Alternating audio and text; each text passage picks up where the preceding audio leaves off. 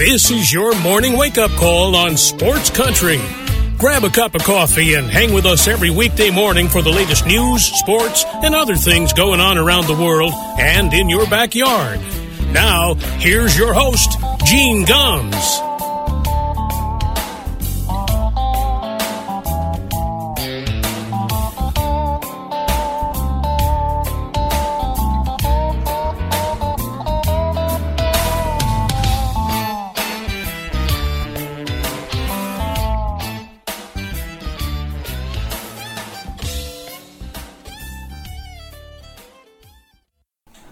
Well, good morning, everybody.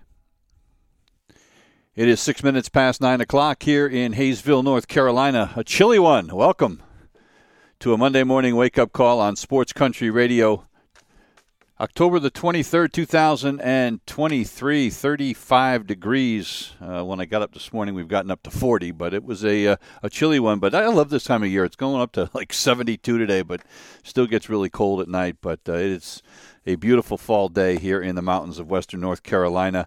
It was a beautiful day if you were a Texas Rangers fan as the Major League Baseball playoffs continue and the home teams still can't seem to win a game.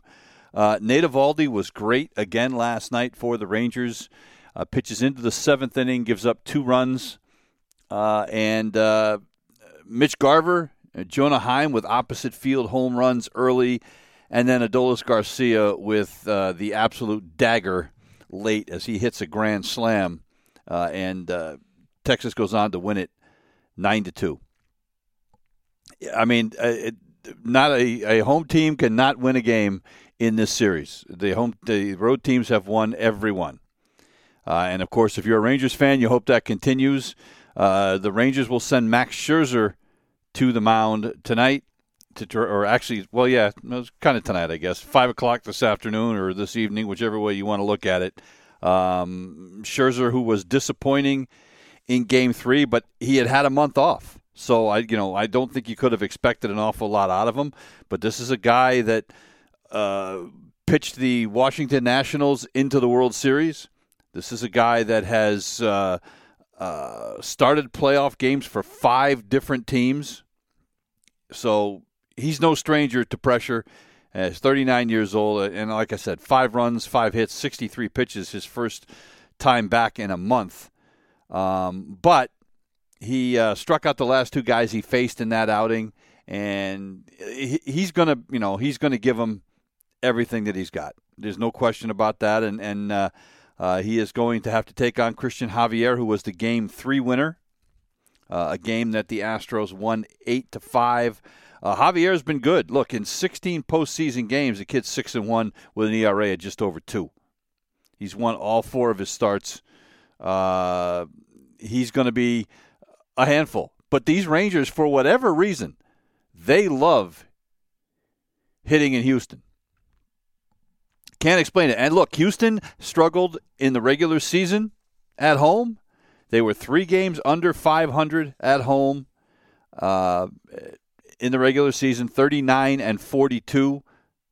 They are, I think, 1-5 at home in this playoff. So, and by the way, no team with a losing record at home has ever made the World Series. So take that for what it's worth. You know, the thing with Houston is that with that lineup, it is really, really hard to count them out of anything. The one thing that they did do last night is they kept Jose Altuve in the ballpark. Now, Altuve did have a couple of hits.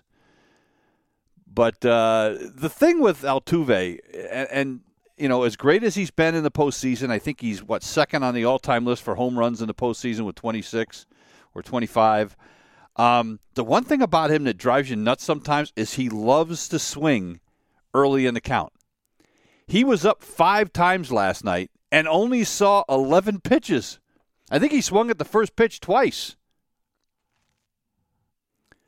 You know, that's insane.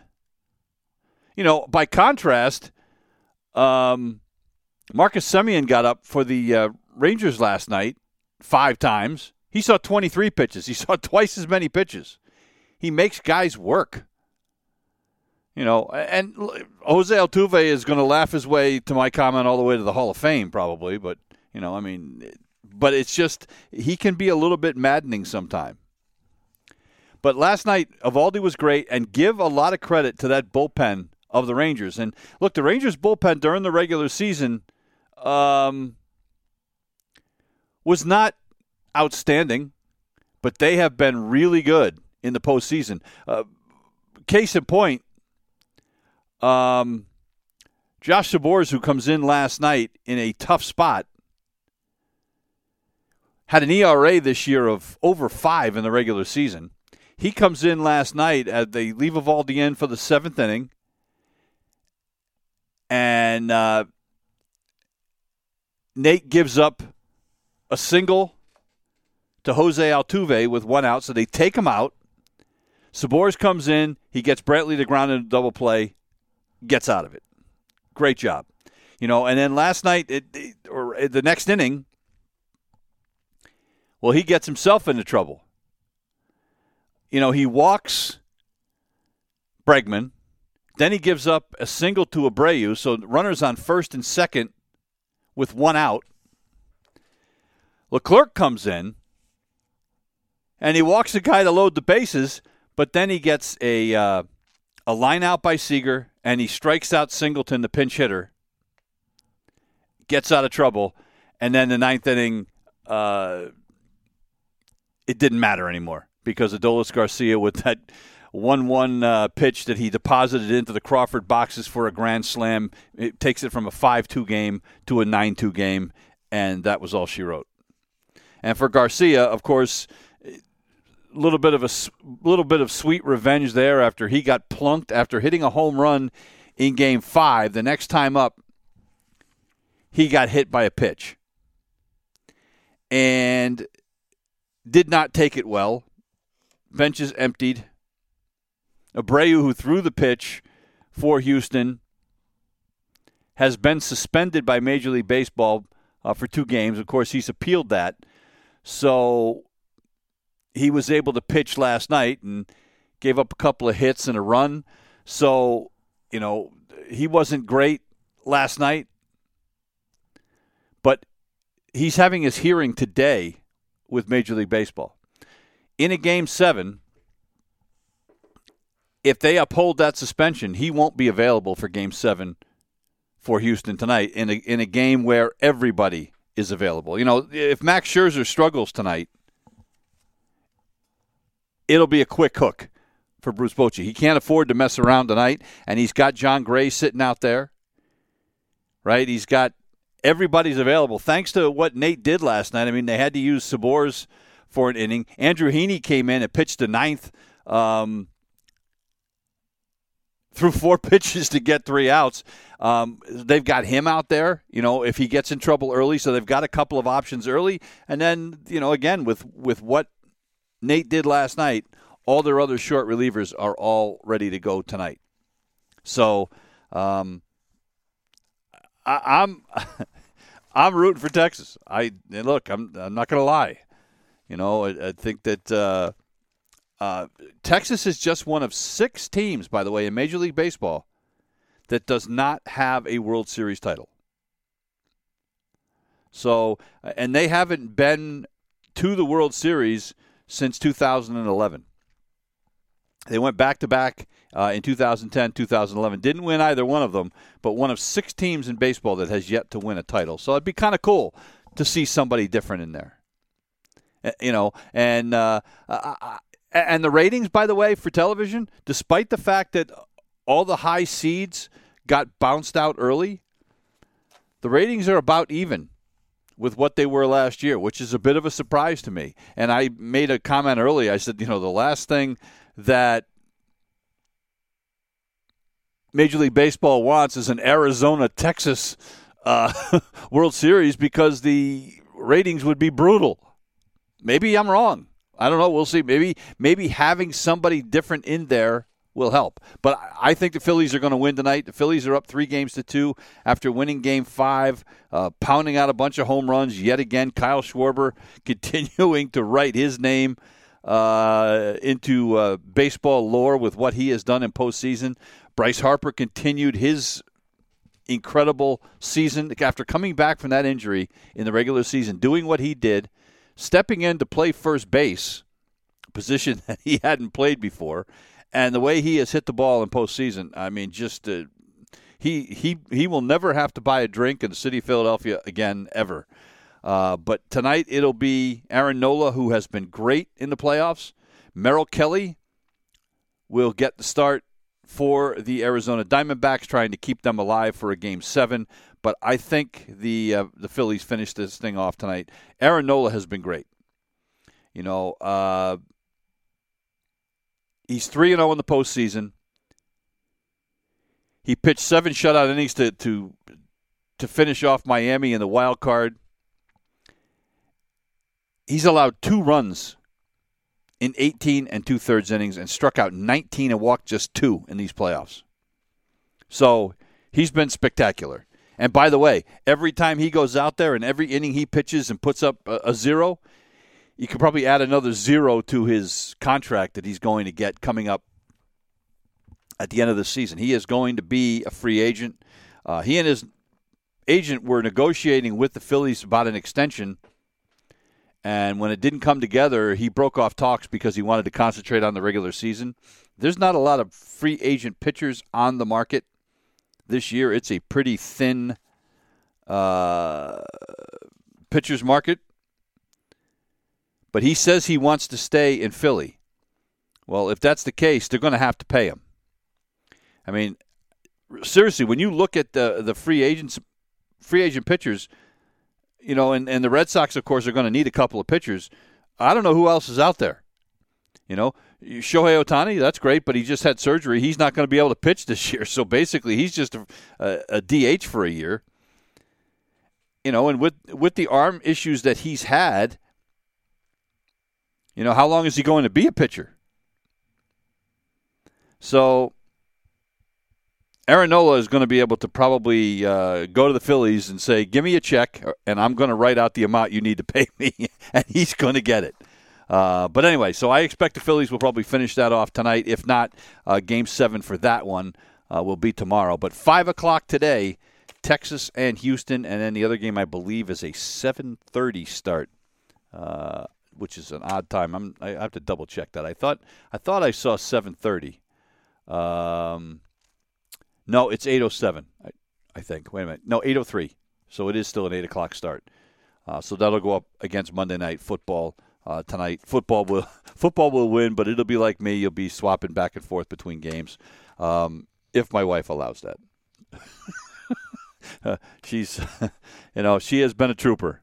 You know, she's sick of baseball. And, of course, we've got the NFL going on. The hockey season has started. Last night, she came back, and I'm flipping between the baseball game, the football game with the Eagles, and then the Bruins were playing out on the West Coast in Anaheim. So I had all three. She just looked at me and just rolled her eyes. And I'm probably fortunate she has not stabbed me in my sleep. But anyway, so lots of good things happening today, at least in the world of baseball. Other baseball news. Interesting here in that the San Diego Padres have given permission for their manager, Bob Melvin, to interview for the open position with the San Francisco Giants. Now, Melvin is a Bay Area guy. He grew up in Palo Alto. He was a Giants fan growing up. He went to Cal Berkeley. I mean, so this is a guy that, you know, his roots run deep there. He's a guy that coached in Oakland for a number of years. But I found it interesting that the Padres would be willing to let him just walk away. I think Bob Melvin's a pretty good manager, and I think what happened with that team this year, I don't know that it was Bob Melvin's fault. But he had 1 year left on his contract. They had already announced, he and A.J. Preller had announced that he was going to come back to finish out the final year of his contract, and they would, discuss an extension after that. But they have allowed him permission to go talk to the Giants. So would not shock me if he ends up leaving for the Giants. The other part of this is if you're a Boston fan, news came down at the end of the week last week that the Red Sox had given permission for Jason Varitek to talk to the San Francisco Giants about the job there. A lot of people think Varitek is the heir apparent to Alex Cora, but I don't, the thing is, I don't know how long Alex Cora is going to manage. He's only, 46 years old? I mean, unless they lay an egg this year, I think if the Red Sox start this next season, upcoming season, and they struggle in the beginning, I think they may fire him. But they obviously love Alex Cora because they basically saddled Chaim Bloom with Alex Cora. They've also said that Alex Cora is going to have input into who becomes the new head of baseball operations there. So Alex Cora has a lot of power, and the ownership loves him there. So I don't know how long, Tech's going to have to wait if that's what he expects, if he's waiting to become the manager there. It'll be really, really interesting to see. I just don't see Varitek wanting to go to San Francisco. But I guess a lot will depend on how much he wants to manage. But he is really entrenched, not just with the Red Sox, but with the community as well. So I would be really surprised. But now that Bob Melvin is in the mix over in San Francisco, I think Bob Melvin probably becomes the odds-on favorite to get that job. And they announced yesterday the Hall of Fame committee is going to meet December 3rd. It's the Contemporary Era Committee. So this is a group that meets, and they are going to consider managers, executives, and umpires for induction into the Hall of Fame next year. Probably the most notable names are the four of the managers that are up would be Jim Leyland, Lou Piniella, Cito Gaston, and Davey Johnson. And they've all got World Series titles to their credit. Cito Gaston's got two of them, as the Blue Jays won back-to-back seasons in 92 and 93. Lou Piniella's got more wins as a manager than anybody else that's up. Lou Piniella was also a pretty good player, by the way. And Lou was the manager of the year 3 different times. 291 career hitter in 18 big league seasons. So, he wasn't a Hall of Fame player, but he was a better player than any of these other guys. So I would think Piniella and Leyland are probably the top two. Joe West, former umpire, is up for the Hall of Fame. If they put Joe West into the Hall of Fame, my head may explode.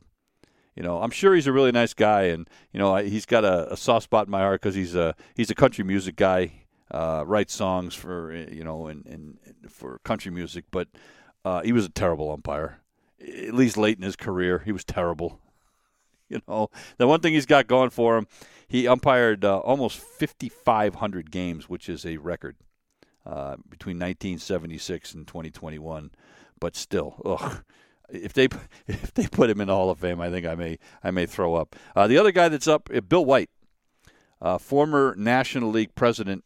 Also, by the way, who was also a great player. He was an all-star first baseman, made the all-star team 5 times, and it was a Yankee broadcaster for years. I got to meet Bill White and interview him and Phil Rizzuto in Yankee Stadium one time. It was one of the greatest moments of my life.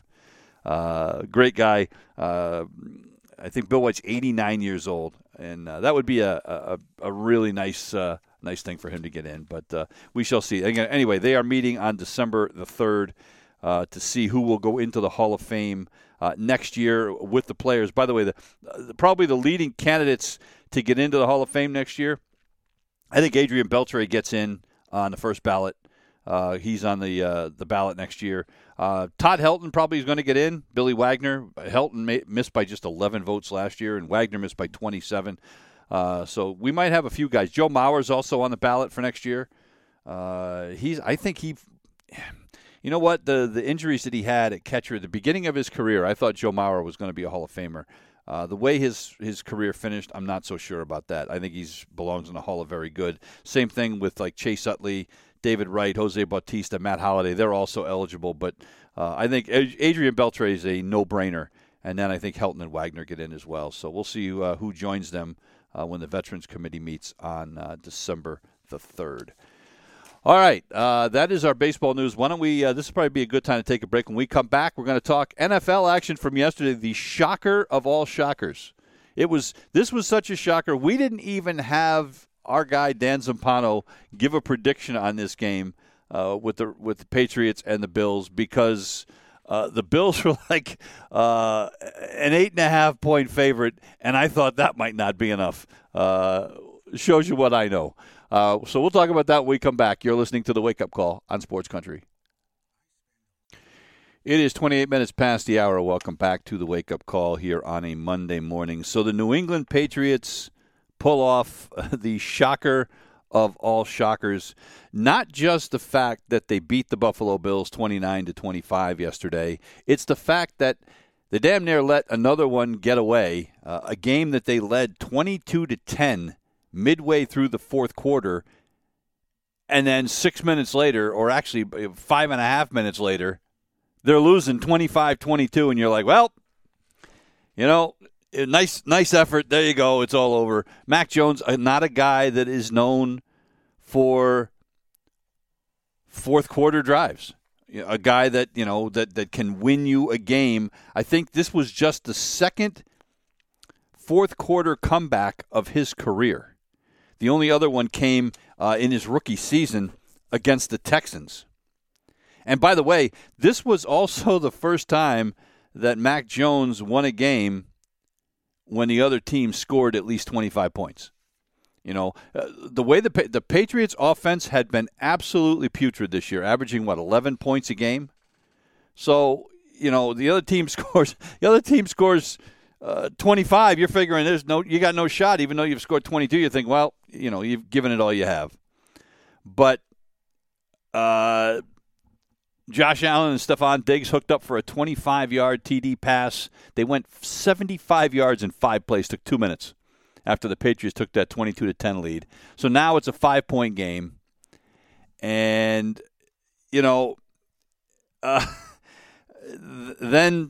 Then Josh Allen with a 1-yard run with 1:58 left. And this was this was the killer. Because this was an unforced error.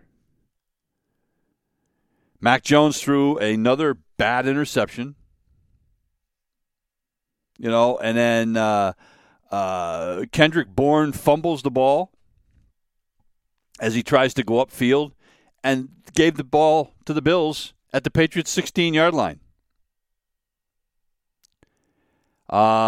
So there you go. And then they got a little help from the officials. Jack Jones got called for illegal contact. All of a sudden now it's ball's on the one, Josh Allen scores, and the Patriots are losing. So you're like, well, it's all over. But then Mac Jones just engineered an 8-play, 75-yard drive. Took 1 minute and 46 seconds. Ramondre Stevenson, and people want to kill Mac Jones. Say, well, it wasn't really Mac Jones. It was a screen pass to Ramondre Stevenson, and he ran 34. Well, yes, he did. But so what? Nobody's killing Tua when he throws a little slant pass across the middle to Jalen Waddle, or and he runs, gets 50 yards after the catch. It doesn't matter. So a 34-yard screen pass gets him into field goal range, but then a big 3rd and 8. Mac Jones hits Hunter Henry for 14 yards. And then he hits Devontae Parker and then Stevenson again. And then they get it all the way down to the 1-yard line.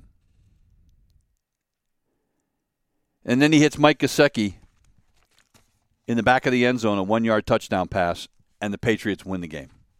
Absolutely stunned the Buffalo Bills. The Buffalo Bills are now 4-3, a team that a lot of people thought were a Super Bowl team. It doesn't mean they still can't make the Super Bowl. But when you look at Buffalo, they're 4-3, and 2 of their losses have come to the Patriots and the New York Jets. And if you're a Buffalo fan, that does not make you very comfortable. So, 300th victory for Bill Belichick. A lot of people getting on Belichick because early in the game, when there were some opportunities to perhaps go for it on 4th down, went for the field goal instead. And I don't care, people say, well, analytics say you should go for it. I don't care what analytics say. Analytics hasn't worked out so well for a lot of coaches lately going for it on 4th down, both in the pros and in college. Well, analytics say you should do that. Well, you know what? At the end of the day, if you don't have the horses, and if you don't have a quarterback that has shown the ability to make big plays in big spots, and Mac Jones certainly has not done that, despite what he did yesterday. If you're Bill Belichick, how can you feel confident in going for it on 4th down, on a 4th and 2, when you're not running the ball well, and Mac Jones hasn't shown the ability to make big plays? You have to take the points. You have to.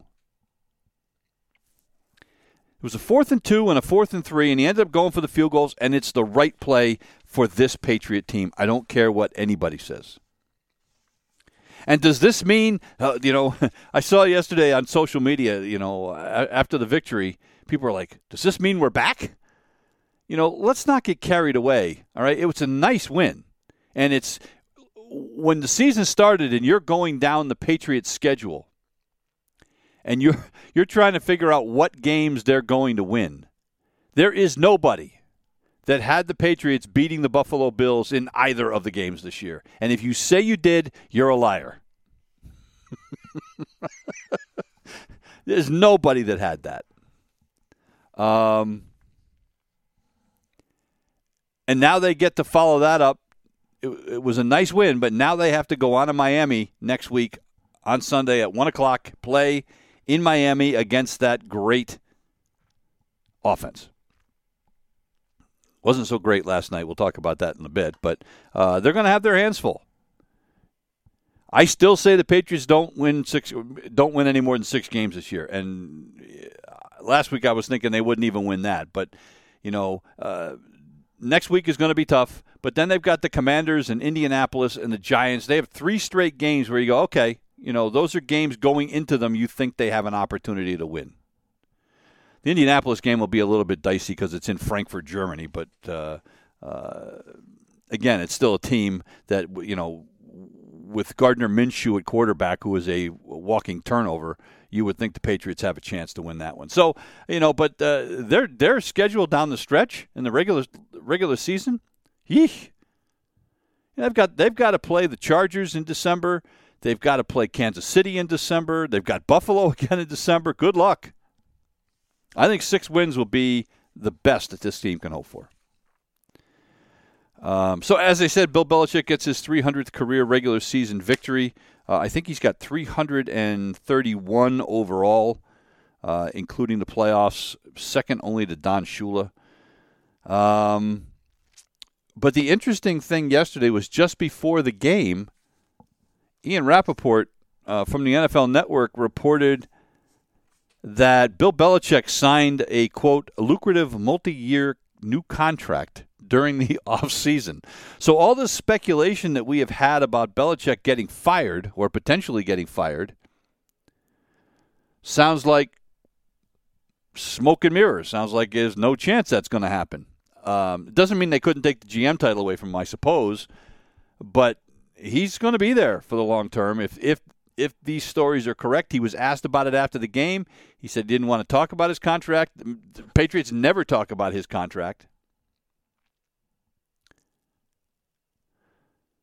So, anyway, great win, but let's not start printing playoff tickets because that's not going to happen. But it was definitely a great win, one I certainly never saw coming.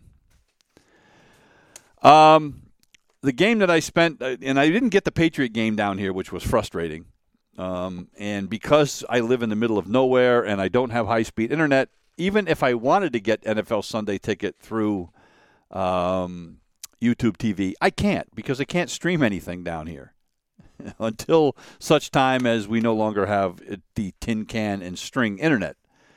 So I'm stuck with what we get on the local games. So the early games that I got stuck with yesterday, the Falcons and the Tampa Bay Bucks, and then the Giants and the Washington Commanders. 2 snooze fests. It was just brutal. Thank God for highlight shows so you can actually see what happens in other games. But my God, the Falcons game against the Bucks. Look, the Falcons get the win. That surprised me. Desmond Ridder is talk about walking turnover machines for the Atlanta Falcons. But the Falcons beat the Bucks 16-13. The Falcons are now in first place in the NFC South. That's how bad the NFC South is because, folks, this Atlanta team is not very good. Desmond Ridder fumbled the ball 3 times, and somehow they still won this game. Well, they won it because Younghoe Koo hit a 51-yard field goal as time expired. And the fact that Baker Mayfield threw a big interception in the fourth quarter. They were moving the ball, and he got picked off. Tampa committed all kinds of penalties. They couldn't run the ball at all. It was just, give credit to the Atlanta defense. But both offenses in this game stunk. And that's what I had to watch. But the Falcons, as I said, 4-3 now. The other thing that hurt them, their young running back was sick, which does not help. Right? So not only do you go into a game with a quarterback that is turnover prone, you've got a young running back that didn't even run the ball. Bijan Robinson didn't even run the ball. I think he got 1 carry. And it was they said when Arthur Smith was asked about it at halftime, he said that he wasn't feeling well. Well, so, somehow Atlanta wins this game, but that's 3 hours I'm never getting back. And if you're Tampa, after a game that you should have won, you have a short week, and you have to play on Thursday night against what is going to be a very pissed-off Buffalo Bills team. Travel to Buffalo for a night game on Thursday night after that performance. Good luck. The Falcons get to play Tennessee. The Falcons, if they can limit the turnovers, have a chance to win back-to-back games and really put themselves in a good position in the NFC South. The officiating in the NFL. I mentioned, a big defensive interference call in the Patriots game. There were 2 calls in this game yesterday between the Indianapolis Colts and the Cleveland Browns. And look, Cleveland wins the game 39-38. Gardner Minshew, I think, committed 4 turnovers in this game, threw an interception, fumbled the ball all over the place, got sacked 4 times, still threw for 300 yards, managed to keep his team in it. But P.J. Walker, you look at his numbers, and his quarterback rating was like 51. But thanks to the officials, the Colts win this game. They had no business. The Browns win this game. They had no business winning this game. Back-to-back plays in the final 40 seconds of this game gave this game away to the Cleveland Browns. The first one, it was an illegal contact call And on that play, the ball had been fumbled, had been recovered by Indianapolis, looked like it was all over, but no, we have illegal contact. And look, this was a legit call. This one I don't have an issue with. But then on the very next play, on a ball that it appeared was being thrown out of bounds, the referees throw another flag. It was a pass interference call, and I'm telling you, folks, this ball was practically thrown into the stands. It was not catchable. There was some hand-grabbing going on both sides, and they called interference and gave the ball to Cleveland at the 1-yard line. And it still took Cleveland, by the way, 4 chances to finally get it in. On their last chance, Kareem Hunt runs it in from 1 yard out, and they win it. But that was an awful call.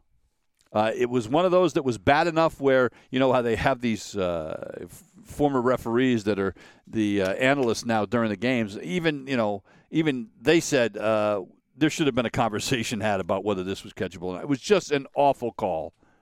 And somehow the Browns come away with the 39-38 victory. Look, at the end of the day, neither one of these teams is very good, although Cleveland's now 4-2, and that was a gift. The bad news for Cleveland is that P.J. Walker was even in the game. Deshaun Watson got the start and appeared to have re-injured that shoulder that kept him out for a couple of weeks. And he was down on the ground for quite a while. They finally carried him off. Now, they're saying afterwards it was out of an abundance of caution. So whether or not he's going to be out next week, we don't know. They have to go to Seattle next week. There was questions about why Deshaun Watson was sitting out as long as he was. Maybe this shoulder is worse than people are letting on. I don't know. But that was a rough one, and somehow P.J. Walker, who, great story coming out of the XFL and all that kind of stuff, good for him, but they got handed this one by the officials this week. The Colts, by the way, will play at home next week. They've got New Orleans. With Gardner Minshew as the quarterback, with Richardson out for the rest of the year with an injury, Indianapolis was struggling anyway, but now they fall to 3-4. And they're going to have their hands full next week with a New Orleans team that is going to be desperate for a victory. 45 minutes past the hour. We're going to take one more break. We're back in a minute. You're listening to The Wake Up Call on Sports Country. It is 47 minutes past the hour. Welcome back to The Wake Up Call. So when we were talking to Dan Zampano on Friday, he and I were both kind of saying, kind of starting to believe in what was going on with the Rams, that maybe they were going to be a legitimate contender this year, and they had a struggling Pittsburgh coming in, and I thought this was the perfect opportunity for the Rams to make a statement. Well, they laid an egg. They end up losing to the Pittsburgh Steelers yesterday, 24-17. Pittsburgh with 2 fourth-quarter touchdowns. Jaylen Warren, a 13-yard run, and then Najee Harris, a 3-yard run midway through the fourth quarter, and Pittsburgh wins this game. Matthew Stafford was terrible. Couldn't even complete 50% of his passes, got sacked a couple of times. Kenny Pickett was okay. The key for Kenny Pickett is don't turn the ball over. And he didn't. He threw for 230 yards. No picks, only got sacked a couple of times. He ran a ball in from 1 yard out for a touchdown, and that offense did just enough. Just enough. And the Rams, listen, they ran the ball okay.